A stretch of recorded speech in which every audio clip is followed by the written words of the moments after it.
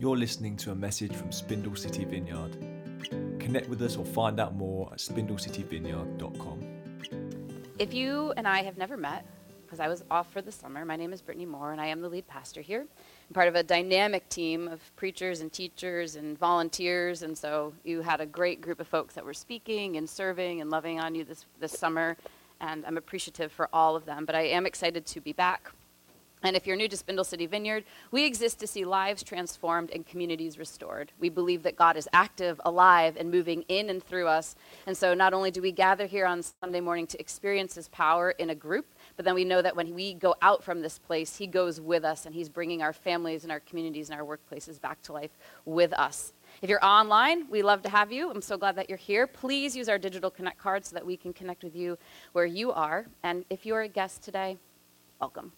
I am going to kind of bring us backwards. If you've been joining us at all in the last 2 years, we've been going through the entire Bible. We're still in the Old Testament. I shared this morning with the prayer team, we're almost done with the Old Testament. And then we'll be in the book of Matthew for like a year. So we're going to hit the gas and then hit the brakes really quick. I apologize if you get whiplash. But we are actually in the third scroll. We're in the Ketuvim right now, if the Old Testament is broken down in Hebrew by 3 scrolls. And we're in the final one, which covers a lot of prophetic books. It's a lot of stuff that comes after the prophets, but they're talking about future restoration and Israel getting put back together and all the maybe end-timesy stuff that you find in things like Daniel. And so we should be there today, but back in the spring, we had a substitute teacher. If you remember, I pulled the video out, and Jay Pathak spoke to us, our national director. And so we skipped Micah, and this morning, I'm going to bring us back to the minor prophets to finish them out with a look at the book of Micah. And as we do that, I just want to remind us that the prophets are a different genre than what we're reading right now, so there's a lot of imagery, there's a lot of symbolism. They write in really big words and big terms and big pictures, and it can often be confusing. And I'm not going to actually dig into those specifics this morning for Micah because we've done so much of that in the past, in the spring. If you miss one of those messages, just hop back on our podcast or on our YouTube page, and you can catch up on those messages because this morning I want to look at a different angle of the prophets. But before we do that, let's set up how we're going to get there, what we're going to do. We are living in the third wave of the Industrial Revolution, for those of you that are in history class or ever were in school. And ours is specifically phrased as the technological revolution. So devices and digital content are being created so rapidly that in 50 years, literally 50 years ago, we went from the first cell phone, which was the size of a brick, with a teeny tiny little piece that came out, to the new iPhone 15 being launched I don't know, is that this week? Or it's coming up really soon for those of you that are Friday. Dan knows because he's an Apple person.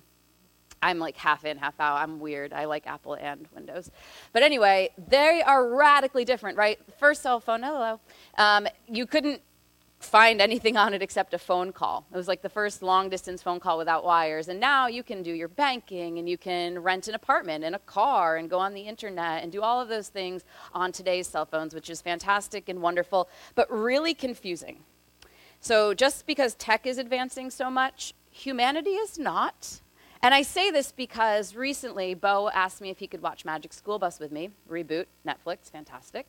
And he picked the episode on how the internet works. And I sat down and watched with rapt attention because I have no idea how the internet works. I don't know about you, but I just know that it's there and it's been around for a long time, and I appreciate that because I use it. But as to the actual ways that our technology all comes together so that I can go on the World Wide Web, not a clue. And if we're honest, maybe you know how the internet works, but most of us don't have any idea. Hello again. We don't know how our technology works, and it's simply that it does. But the moment that it breaks, you are the first in line at the Apple store or at the mechanic or wherever you go, whatever specialist you need to see, because we just have no idea, I don't even have it on me, how any of this stuff is really put together, unless maybe you've created it. And for that reason, creators, inventors, tech companies have given us the blessing of the warning light. Right? Especially on your car. That's probably the most important one that I have. But my cell phone has one too if it starts to overheat. They know that because we don't know how our technology works, we need a little bit of help to try and make sure that we keep it working appropriately, particularly in our vehicles. Stuff's going wrong all the time. We have no idea how that happens. And they've decided to put these little buttons on our dashboard to say, hey, you need to get some air in your tires, or your car's about to explode because your engine's doing a weird thing. I didn't have a car for 2 months. Thanks to Robin's dad, I have a car again because all sorts of lights were going off and smoke was coming out of places it shouldn't be. And the reality is those warning lights were there to prevent me from a major catastrophe, right? They're embedded in our tech in order to prevent us from having a catastrophic breakdown, a dangerous situation, or worst case scenario, even death. A catastrophic failure on my car could result in an accident. And so as we finish up the minor prophets, specifically in the book of Micah this morning, we've looked a lot at God's anger and wrath and how to understand that in a contextually appropriate way. And we've looked at Israel's sin and the results of what they'd been doing that had created a horrible society to live in. And we looked at the reality of natural consequences and how God wove natural consequences into the very creation of the earth and how it forms and functions. But as we wrap up this last book, I want to change gears and instead look at the role of the prophet themselves. To think about the people like Micah, Jeremiah, Amos, Hosea, and think about the actual role that they filled in Israel's society and how that still impacts the way that God protects and provides for us today.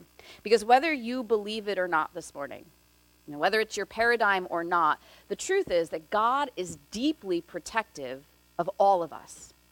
He looks at you as a father looks at a child. And your father figure dynamic may not be one that this analogy really pans out for you. So if that's true, then I'll explain it this way. God is the best father you could ever have, and he is deeply protective of you. He knows where you are at all times. He's aware of your moves. He's aware of your heart. He's aware of your emotions, decisions, everything that stands before you. And he has designed the world to seek your best. He wants you to live in a way that thrives no matter what you're going through.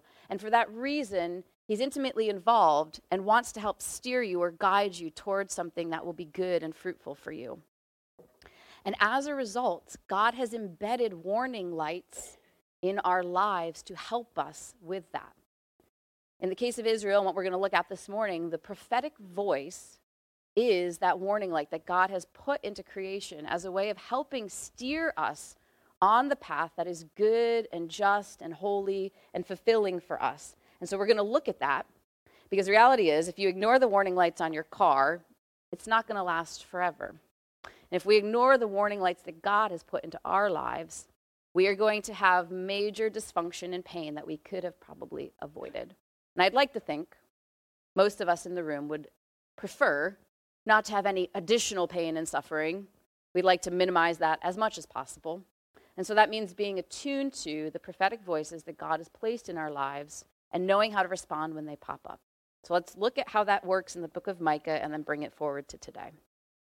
Holy Spirit, I ask for your wisdom and revelation as we unpack your word. I pray that you would speak to each one of us individually exactly where we are. You've prepared this time in this place, and so would you do what you do best, which is speak to your people and reveal your heart. In Jesus' name, amen. To give a bit of context about the book of Micah, especially if we're feeling a little far from that time, Micah was a Judean prophet, which meant he was from the southern tribes. And he was specifically from the village or the town of Moresheth, which is about 25 miles south of Jerusalem. And in Israel's historical timeline, if you're thinking, because the prophets are kind of interwoven, we are here. So it's after the time of Amos and Hosea, and he's a contemporary, Amos and Hosea. He's a I just said that. Yes, Isaiah. I'm sorry. My brain was like, those words sound a lot the same. Micah was a contemporary of Isaiah. So what that means is society at this point was deeply entrenched in all of the sin that Hosea and Amos had been warning them about.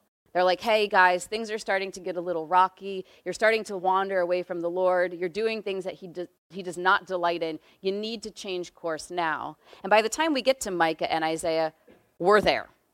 Like deeply entrenched, Israel's society is corrupted, sin is abounding, and it's still before the major consequences kick in that the prophets have been warning about. So you're in this really difficult window where Micah is speaking to a really hardened people.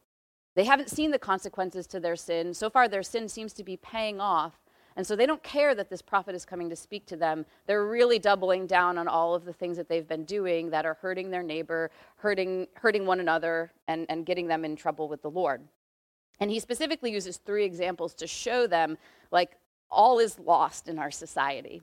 The first is in section 1, and it's basically chapters 1 to 2. And Micah says, "You steal the shirts right off the backs of those who trusted you, making them as ragged as men returning from battle. You have evicted women from their pleasant homes and forever stripped their children of all that God would give them."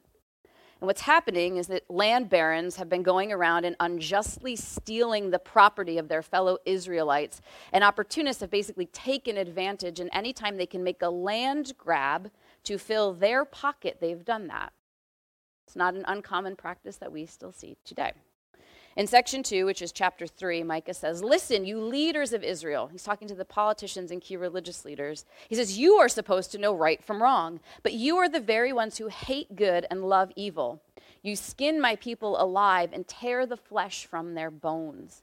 And what's happened is government officials have overridden God's law, and they are using it to bolster their own power, to build their own kingdoms, to make themselves rich. And the religious leaders have gotten in bed with them and are saying things that allow these politicians to keep oppressing the people because they're getting some bit of power out of that as well.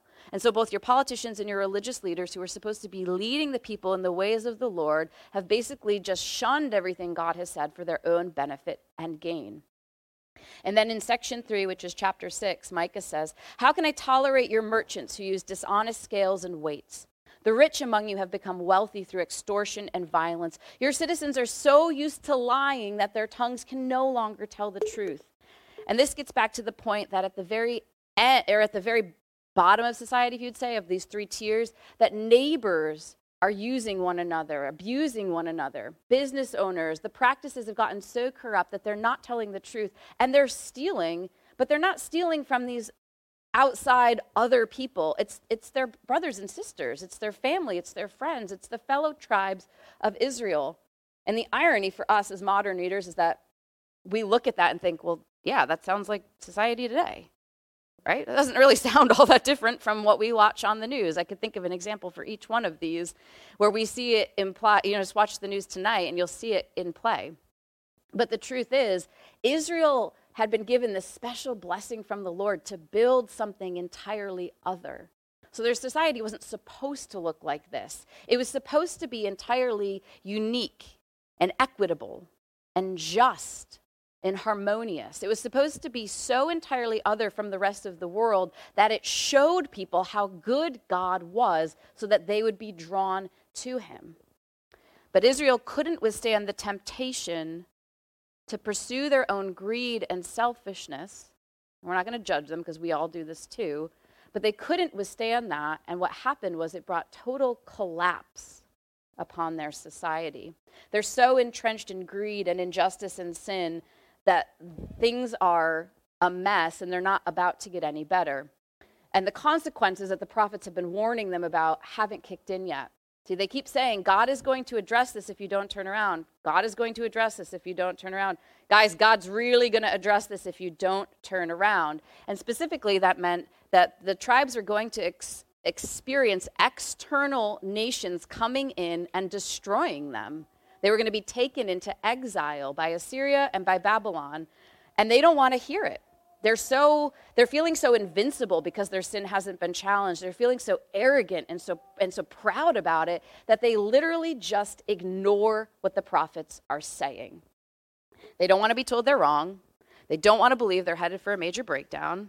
They're acting like my toddler when I say, hey, that's not going to go so well for you. You should probably turn around, and they just don't listen. You ever seen that twinkle in a toddler's eye when you give them the warning and you know that they are not receiving it? They're like, how fast can I get to that thing I'm not supposed to play with? And they go, that's Israel in this moment. They have the warning. It's been clear as day that they know that they're in the wrong, but they're just so hardened against God.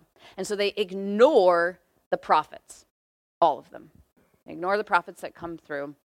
And I want to ask, have you ever successfully ignored a warning light on one of your devices? Like, you ever dodged it? You have, Terry? I have not. I have never been able to dodge successfully when something pops on my phone. But and that's kind of the point. You might be able to skirt it for a while. Like, I have a low pressure sensor that's broken on my car, and it's been broken since like 2012. But I know that means that I am on the hook to check my tire pressure. And if I don't, I will walk out to a flat tire in the morning, especially in the winter. Israel tried to ignore the warning lights of the prophets. They just didn't want to hear it. And they crashed and burned big. And I don't just mean like things were a little sour for a while. The temple in Jerusalem was burned down. The city walls were destroyed. Everybody except for really the weakest in society were pulled away. And they were either killed or they were brought to Babylon. When I say that, when God tells us that sin kills us, that literally is what we see in the Old Testament. Israel is this picture. It's a lesson for us. It's an object lesson to say, if my life isn't in alignment with God's ways, he's going to warn me. He's going to try and course correct me because I'm headed for some type of major life dysfunction. And God loves me enough that he does not want that for me.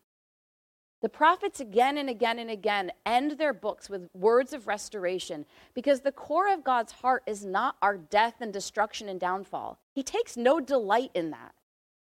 He wants to see his world brought back to life. That's the point of Jesus. And so if we don't allow him to come in and course correct us, then we're just reaping the consequences of our own actions. And that breaks his heart. The Lord does not delight in our downfall. He wants us to succeed. And so we need to be careful as we read the prophets not to miss that, because it can be really easy to get stuck in the doom and gloom. I mean, we went rapid fire through them, and it's a little depressing to read one book after the next, because they're all talking about death and destruction and omens and chaos, and that's not exactly like the fun pick-me-up on Sunday morning that perhaps you're looking for. But the truth is, they weren't trying to come and be a buzzkill to Jewish society. And we might read the books that way because they are so dark and so heavy. But the reality is, the undercurrent of the prophets is the protective heart of God. He says, I love you so fiercely, so intensely, that I'm sending people among you to say the hard things that will grab you from falling off the edge of the Grand Canyon. He's like, I see you driving, there's a cliff ahead, and I'm sending you prophet after prophet after prophet to say the hard things, not because I don't love you, but because I'm trying to protect you from death, quite literally. Humanity is prone to wander away from God. My kids are programmed to not trust the good things I say about the boundaries in their life. Right? They're like, I don't think I believe you, Mom, when you say that if I jump off the back of the couch, I might get a boo-boo. Well, gravity says that I'm right. But you can test gravity. You're just not going to win. And so the same way that we joke about that, we have that inherent battle going on in us all of the time, where God has given us very clear directives in his word. He's spoken through Jesus, and he outlines the best way to do everything.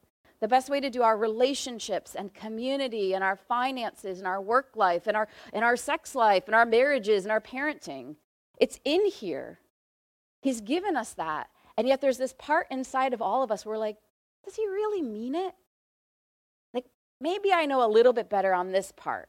Or God, I'm not quite sure I want to trust you in the way that you're doing that. So I'm going to do it my own way. And God again and again says, that's not going to pan out the way that you think it is. And he's not a vindictive or malicious parent who like delights in us just crashing and burning. And so again and again, he puts these flags up to say, hey, turn around, you're going the wrong way. I'm telling you that's not going to pan out. Please come back to me. Let me protect you the way that I desire. In John 10:10, he says, my purpose is to give them, which is us, a rich and satisfying life. He wants us to experience wholeness. He wants us to experience health in all of those places. And in order to do that, we need to be attuned to the prophetic voices so that when we start to creep away, wander away, doubt what God says, we can hear those warning flags before we destroy some part of our life, or all of it even. And that looks a little bit different in the New Testament than it does in the Old. And so where I want to kind of land today is helping us make that translation from Old to New Testament living, bring it into our context, because I want each one of us to be able to tune into the voice of God speaking to us. I would love it. Wouldn't it be wonderful if we went through a year where we avoided making like major life-altering, horrible decisions? Like, we laugh about that, but it would be really cool to go through a year where we're like, yeah, that was like a pretty peaceful year. Not perfect. Remember, we just talked about the wisdom books ad nauseum in late spring and the summer, where we know that suffering can never be eliminated. It's part of God's creation. It's often far beyond our comprehension as to why that is, but it just exists.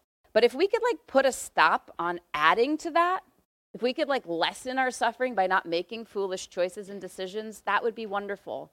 And God says, I can help you do that if you learn to tune into my voice as I speak to you through the prophetic. So in the Old Testament, the prophets that we read about, it's like one guy, right? One guy who has a really hard life and a bunch of really hard messages, and I envy none of them because most of them had a really tough existence by stepping into that role. They had messages of rebuke and restoration, but they were hated by everyone for the most part, rejected by their family and their friends. The prophetic gift in the New Testament is a little bit, it's actually sizably different in my opinion, take it or not. But Paul tells us in 1 Corinthians that it's not isolated to one specially chosen person, but that God has gifted the prophetic to every single believer, every person who has bowed their knee to King Jesus. Which means that if you have surrendered to him, you're like, I have given you my life, Jesus. I follow you. I believe that you lived and died and rose again for me, and I'm giving my allegiance to you. I'm giving my citizenship to you. Then you are part of his family, and part of that is that his Holy Spirit comes to live in you. And one of the things that the Holy Spirit does is he gives us the ability to prophesy in order to protect and care for us and the people around us. In 1 Corinthians 14, 1-4, he says, let love be your highest goal, but you should also desire the special abilities the Spirit gives, especially the ability to prophesy. And I'm going to jump to verse 3. The one who prophesies strengthens others, encourages them, and comforts them. A person who speaks in tongue is strengthened personally, but the one who speaks a word of prophecy strengthens the entire church. Right, the role of the prophet is to be a warning light for the Lord. It's to keep people focused on him. The role of the prophet is to keep us in love with the Father, the Son, and the Holy Spirit, so that when we start to veer, which is just our natural tendency, we don't go far.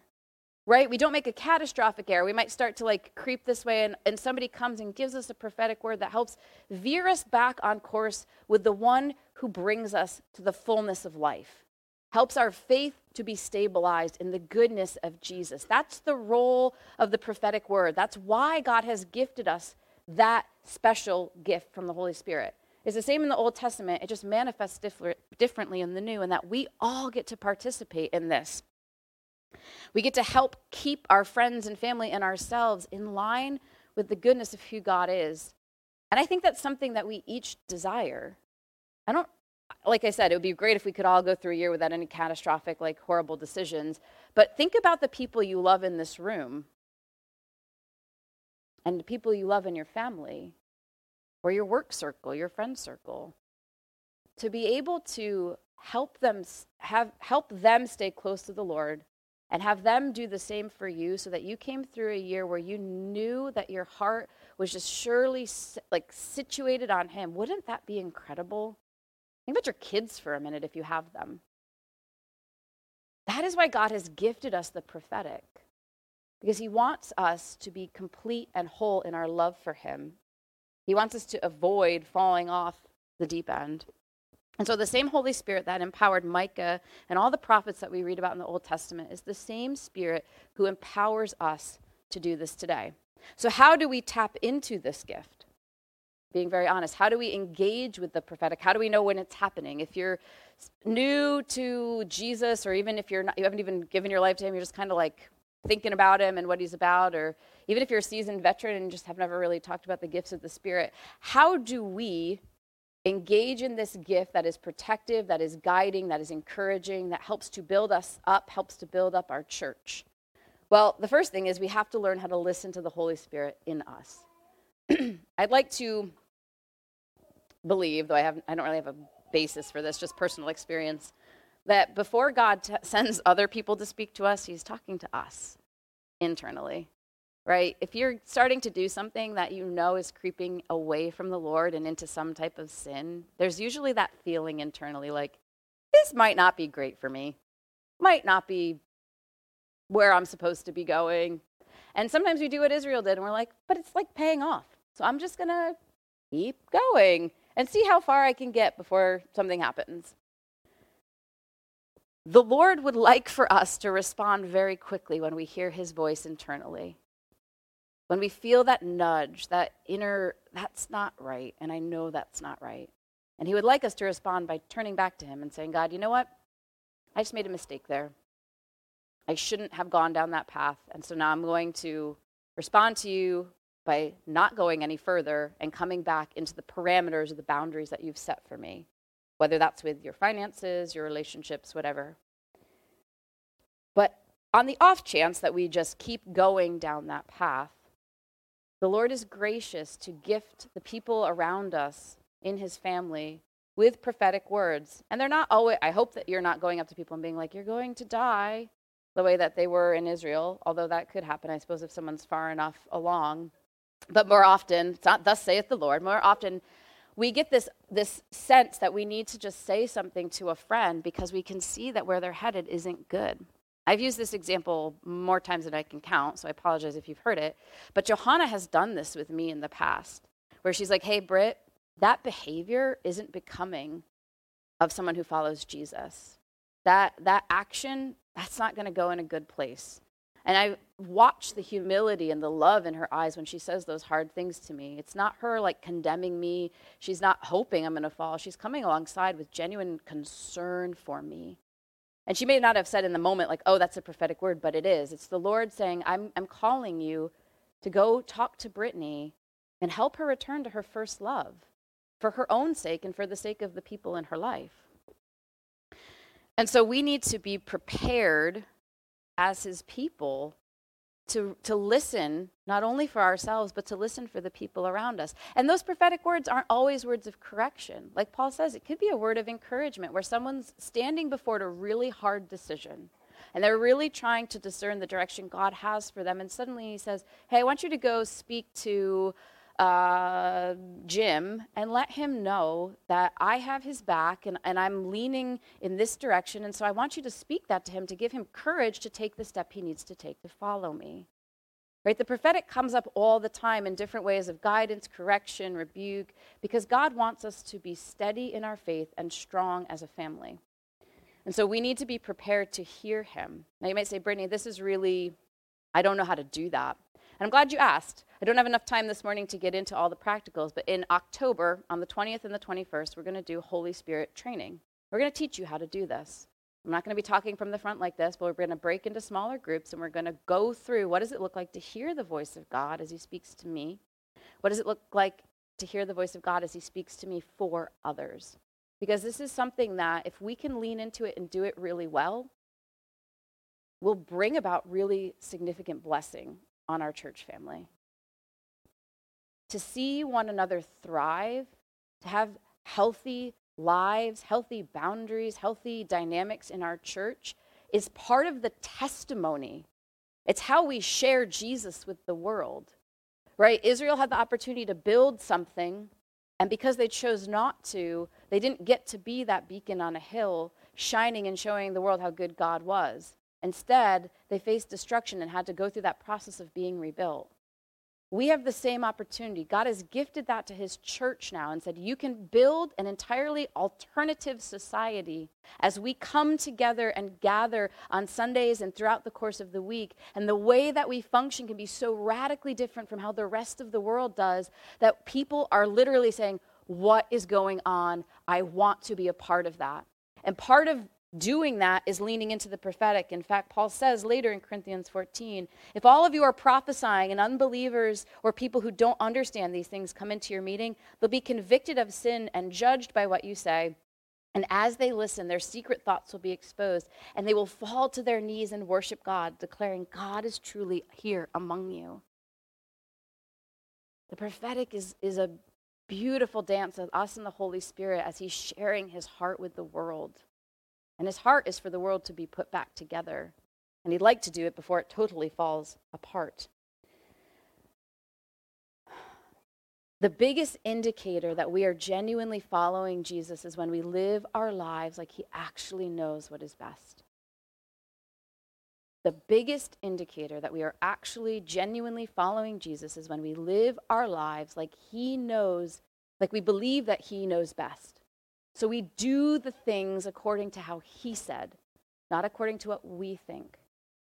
And because that is hard, and we are quite literally learning every day, Paul says, let your minds be renewed. We're learning how to do that every day. The prophetic gift helps us on that journey. And so we want to grow in that. We want to be people who hear the Lord and respond to him quickly and let him guide our day-to-day steps. And so this morning, we're gonna pray for you if you want to grow in that.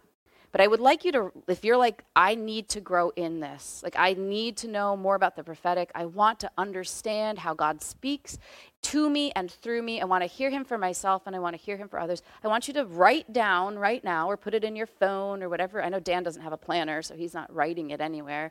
Put it in your phone, Dan, or put it on a Post-it note.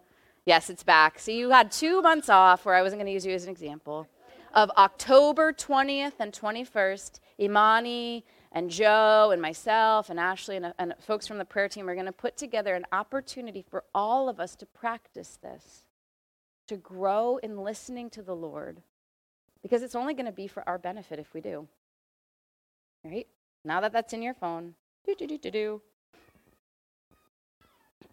Yeah, I hear you, baby Ash. I'm excited to be back, but this was not the message that I had written in the spring,